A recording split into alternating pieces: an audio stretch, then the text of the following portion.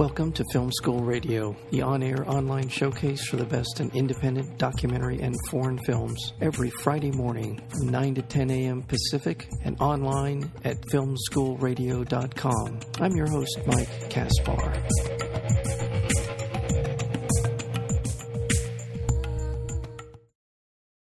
Dark Tourist is the latest project of New Zealand journalist-filmmaker David Farrier. You'll know him from the film Tickled, the doc that uncovered the unbelievable tickle fetish empire. In the new series, the new Netflix series, Farrier travels around the world trying to find the most dangerous and scary experiences available to tourists. In the show, we see David wounded, going into an eerie hospital, being at the center of a war zone, a man breaking a statue on his own head, and a killer named Popeye holding a gun to someone, and all kinds of other. I mean, this is really one of those cinematic experiences you have to see to believe. And what better person to be our guide in this amazing and remarkable and at times frightening adventure than David Farrier.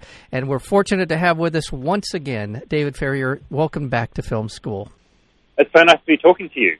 Thank you, David. Well, was this an idea you took to Netflix? Did Netflix approach you? How did all of this stuff with the Dark Tourist come to pass? Yeah, well, a friend of mine, Mark, had an idea about doing a series around dark tourism for quite a while, and then he saw Tickled, and I think he just thought, it's something we could work on and make together. So I took the idea to Netflix from there, and they really liked it, and then sort of moments later we were making the thing. So it all happened really quickly, but having Netflix jump on board so quickly was pretty helpful. I mean, they're a powerhouse, and it helped us.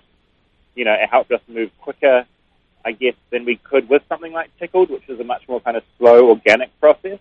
I'm curious, as far as the decision to move forward on part of Netflix, and you're absolutely right. Boy, are they just absolutely the big engine that could when it comes to turning projects into reality. They're just amazing, and the amount of resources they pour into it is quite remarkable.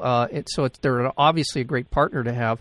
Did you have something specific in mind in terms of what you were going to look for? Is there a Dark Tourist sort of clearinghouse of information? How did all of these various projects, and there's about 3 per show, 3 or 4, sometimes 4, in this 8-part series. So how did all of, and the time frame to go to all these different places. So a little bit about how all of that came about, with the decisions that were made and what to pursue. Yeah, well, as we were having the discussions with Netflix to make the show, myself and Mark and another friend, Kaku, we were all basically getting stuck into research very early on. So a lot of Googling, a lot of reading, and that was, we were sort of, we had a whole lot of, thanks to the internet, we could just scour pretty far and wide online, and then from there it was a matter of honing in on things and actually getting people on the ground in those countries to do a bit of further research for us to see, because you can read about something online that's sort of a tourist hotspot, but then that may have been cleaned up or have disappeared, years ago. So it started with that online research, and then getting a lot more specific and, picking up the phone and honing in on sort of country-specific research. And, just looking for those places that were not only an interesting sort of bizarre location to go to and that looked good, but also had really good characters and a good story around it, because if you don't have those characters and story, you're not going to be able to make a good documentary about it. So, yeah, a lot of research, and then a lot of phone calls and talking to people on the ground, and just sort of slowly getting rid of the stories that didn't work and keeping the ones that did. And yeah, because it was a lot of stories, as you say, it was 3 or 4 per episode. There was a lot of travel involved. Each episode is sort of based around a geographical location, and so we tried to sort of, just thought that was a good way to sort of order up the show and make each episode feel very different to the last. Yeah. Because, the different stories we cover, like some of them are much more focused on the location. If we're in Japan on Battleship Island, this abandoned island, it's very much around the feeling and the look of the place. But then when we're meeting, when we're in Colombia, that's much more based around, the character of Popeye, who was Pablo Escobar's hitman. It's much more focused on him. So, to answer your question in a long-winded way, a hell of a lot of research and just trying to find the stories that had not only an amazing location, but also good people as well. Yeah. Good and interesting people, absolutely right. And it's also based. The episodes are based on regions. So in the first one I saw, it was about Japan, and you mentioned the abandoned city, but that's also Fukushima. The tourists go through the region that was impacted by not only the earthquake and the tsunami, but also by the radioactivity of the Fukushima Daiichi reactors. Was there any time during? Well, I'll just zero in on that one particular story. Was there any time during in the middle or somewhere in the process of making, let's say, the Fukushima episode, that you thought, this is really, I'm in over my head, or this is more dangerous? There must have been a number of times during the making of this, but that one particularly had me a little freaked out because I don't want to give too much away, but because things started happening. No, I agree. I mean, at times I got a similar feeling with Tickled, where I did feel in over my head, because at the end of the day, you're making a series, a documentary series, and you don't want to die or be. I mean, I personally don't. So there's times where you kind of think, God, is this responsible? And going to the hot zone in Fukushima was odd, because radiation is something that you can't feel, and yet you're there, and a Geiger meter is telling you that you're getting a dose of radiation 50 times over the recommended dosage. And it's not like you're sitting there cooking, but, that's kind of stuff that could sort of potentially come back to haunt me in 20 years' time. So, the radiation I did find odd. I mean, we also went to the Polygon in another episode, which is, one of the most nuclear-bombed places on Earth, and I found myself swimming, in a lake. It's called Atomic Lake, and it's literally called Atomic Lake because the lake formed in the hole left when they detonated an atomic bomb. Right. So you sort of find yourself in these areas, and our whole team got quite. It was the first episode we shot was in Japan, and we were all sort of getting into the flow of the shoot and the show, and having that kind of added paranoia around safety and what was safe and where was safe. That definitely made things. It was one of the harder shoots we had, and that was what we started on. Yeah. So it was incredibly testing. Well, let me ask then, in terms of the progression of the show moving forward. First of all, I want to let our listeners know we're speaking with David Farrier, and he's the creator, director, the person behind this Netflix series that's premiering this Friday. That would be July 20th on Netflix, called Dark Tourist. In relation to that first episode and Fukushima, was that? Can I say it may have been a good thing in terms of setting up parameters for what you were willing to risk as you went through the rest of the series? Did you learn something from that first encounter in Fukushima that taught you, well, maybe moving forward, these are the things we need to really be more attentive to, or something along those lines?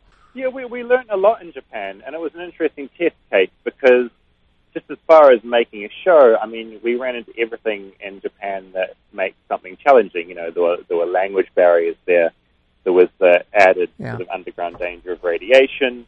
And, a lot of the other episodes, we did learn a lot from that. And I think we, as a team, we sort of came together and realized what our limits were and what we were willing to sort of put ourselves through. And I think, we're always very safety conscious going into the show because you have to be going to the places we went to. But I think we learned a lot about, communicating our fears and the dangers with each other, and just, each day just being on the same page and realizing what we wanted to achieve and the best way forward. I know it's a really broad answer, but I think, it was a really good testing case for the show, and, starting in one of the most difficult environments and then, looking forward to what we were going to be shooting for the rest of the series. Yeah. I don't know if this was you had this in mind when you started this project, but it's hard not to see almost all of the adventures, episodes, how you like to characterize it. That there's not a political undercurrent to almost every one of them, in the sense that it's either about the environmental impact of Fukushima or the atomic lake, or the cultural kind of disparity between rich and poor. When you see people who are scrambling to survive, what they're doing in order to make that happen. There's a lot of for me, I wouldn't say unexpected, because I know a little bit about a lot of the places you visited, but did you sense that you were sort of in some way highlighting, if not making a political statement, certainly highlighting some political realities that are going on in our world that we may not be aware of? Yeah, certainly. And, we never wanted to be preachy in making the show.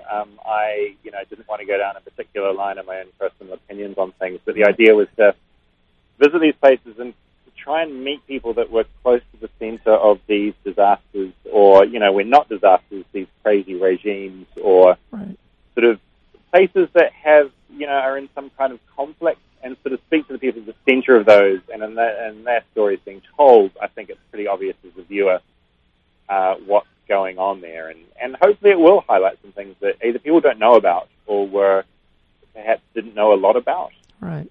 Certainly, going to a place like Turkmenistan, where, there's a $5 billion city that's just suddenly being built by the elite, or when we're in something like Myanmar, where, there's a huge disparity between the political elite and the military who do run things there, and the average member of the population who has very little, is literally sweeping up the streets for the rich. So I think, I hope that people do watch it, and I think you can't help but visit some of these extreme locations where, sometimes something really terrible happens and it not be political. So I wouldn't say it's a political show. No. I think just by the nature of the places we went to, it's certainly, I hope people do look and think very hard about that, because, the idea was to take viewers somewhere they'd never been before, and to really give people a decent glimpse into that world, which I think we've done. I hope that we've really just given people a glimpse into other people's lives and places that they typically, wouldn't get a look into. Yeah, absolutely. And in sort of the last couple minutes with you, there's another part of this, and which is the people you meet along the way, the tourists themselves. Thinking about all the different places you went to, and was there a certain type of person? Was there a certain sort of mindset? Was there a sort of an outlook on life as you went along with other people? So I'm thinking once again of the Fukushima, but just there's a whole lot of other people that do what you did. Was there some kind of insight that you could provide for people? I mean, a type of person that does this sort of thing? Yeah, I wish I could, and I thought maybe in making the show there would be a certain sort of person that would be attracted to these sort of extreme places, but there honestly isn't. It's like, I kind of liken it going to like a Beyonce or a Jay-Z show where the audience there, you just can't pick them. There's young and old and different. It's just like a big melting pot. Mm-hmm. So I think, yes, there's no commonality. It's just people, I think, that are curious about life. They aren't satisfied just going to a beach for a holiday or going to a nice resort. They want to learn about another culture or another part of life that is, I know it's a bit of a cliche, but off the beaten trail. Obviously you get certain people, when we're looking at the sorts of people that will do a serial killer tour and just want to traipse around, right? Going to various places where Jeffrey Dahmer kills people. There's a certain morbid sort of curiosity that people have and a certain look that people get in their eyes. Right. But in general, I think it's just people that are curious about life and are just because, if they're going to take a holiday, they don't want to just have a, mojito on the beach or something. They want to learn something and experience something and just push into an area that's out of their comfort zone. Yeah. Yeah, I think you're right. I would break down the sort of the adventures you were on. There is the kind of interactive, putting yourself in the middle of something, that kind of an adventure, a tourist adventure. And then there's the more static ones where you're talking about visiting Jeffrey Dahmer's, walking around his neighborhood, having a drink at a bar that he frequented it, and also the museum, the sort of incredibly offensive museum. So offensive, right? yeah. There's that. That's sort of a different kind of. That's a sort of a drive-by adventure, if you will, where a lot of the other things, almost everything else in this series, Dark Tourist, is you being in the middle of it and experiencing it from the point of view of either the people who live there, or it's just more of a much more interactive. I guess that's the best way to put it. But it's a very different, and the show is it's funny at times, it's scary, it's enlightening, and I do think it's somewhat political as well. I want to encourage you to continue to look for stories that are just not what we normally see or hear about.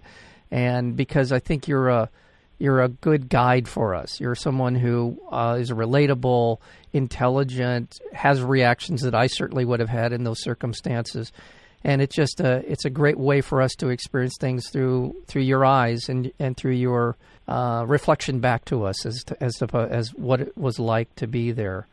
Congratulations on this series, David. No, thank you, and I'm really glad you took that away from things. I mean, I think we're living in a time where people feel incredibly divided, and everything feels pretty, at times, feels a bit much. And certainly here in America, things feel pretty on edge, and there's different camps of people, and the left and the right, and no one's willing to sort of see the other perspective. And I like to think that with this show, we have been open to everyone's perspective, and we're all human, and we're all going to die. We're all in this together, right? And I hope the tone of the show reflects that, and I think it does. Well, you're an interesting voice. You're a journalist. You're a reporter. You're a guide, and I appreciate it. I appreciate your work. I again, for all the fun I had watching Tickled, it also is once again a kind of an insight into the human condition that is. How do I even say how it is? It's something I didn't think about before. Well, David, I appreciate it. You're spending some time again with us. Again, the show is on Netflix. It's called Dark Tourist. It premieres this Friday, today, July 20th. Once again, friend of the show, David Farrier, is part of it and made it happen, and continue it. I hope you'll find time to come back and join us again. Thank you, David. Oh, anytime. Talk soon.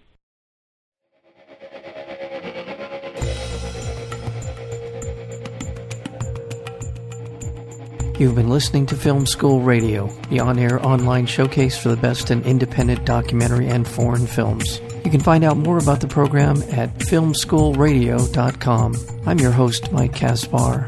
Thank you for tuning in, and we'll see you next week with another edition of Film School Radio.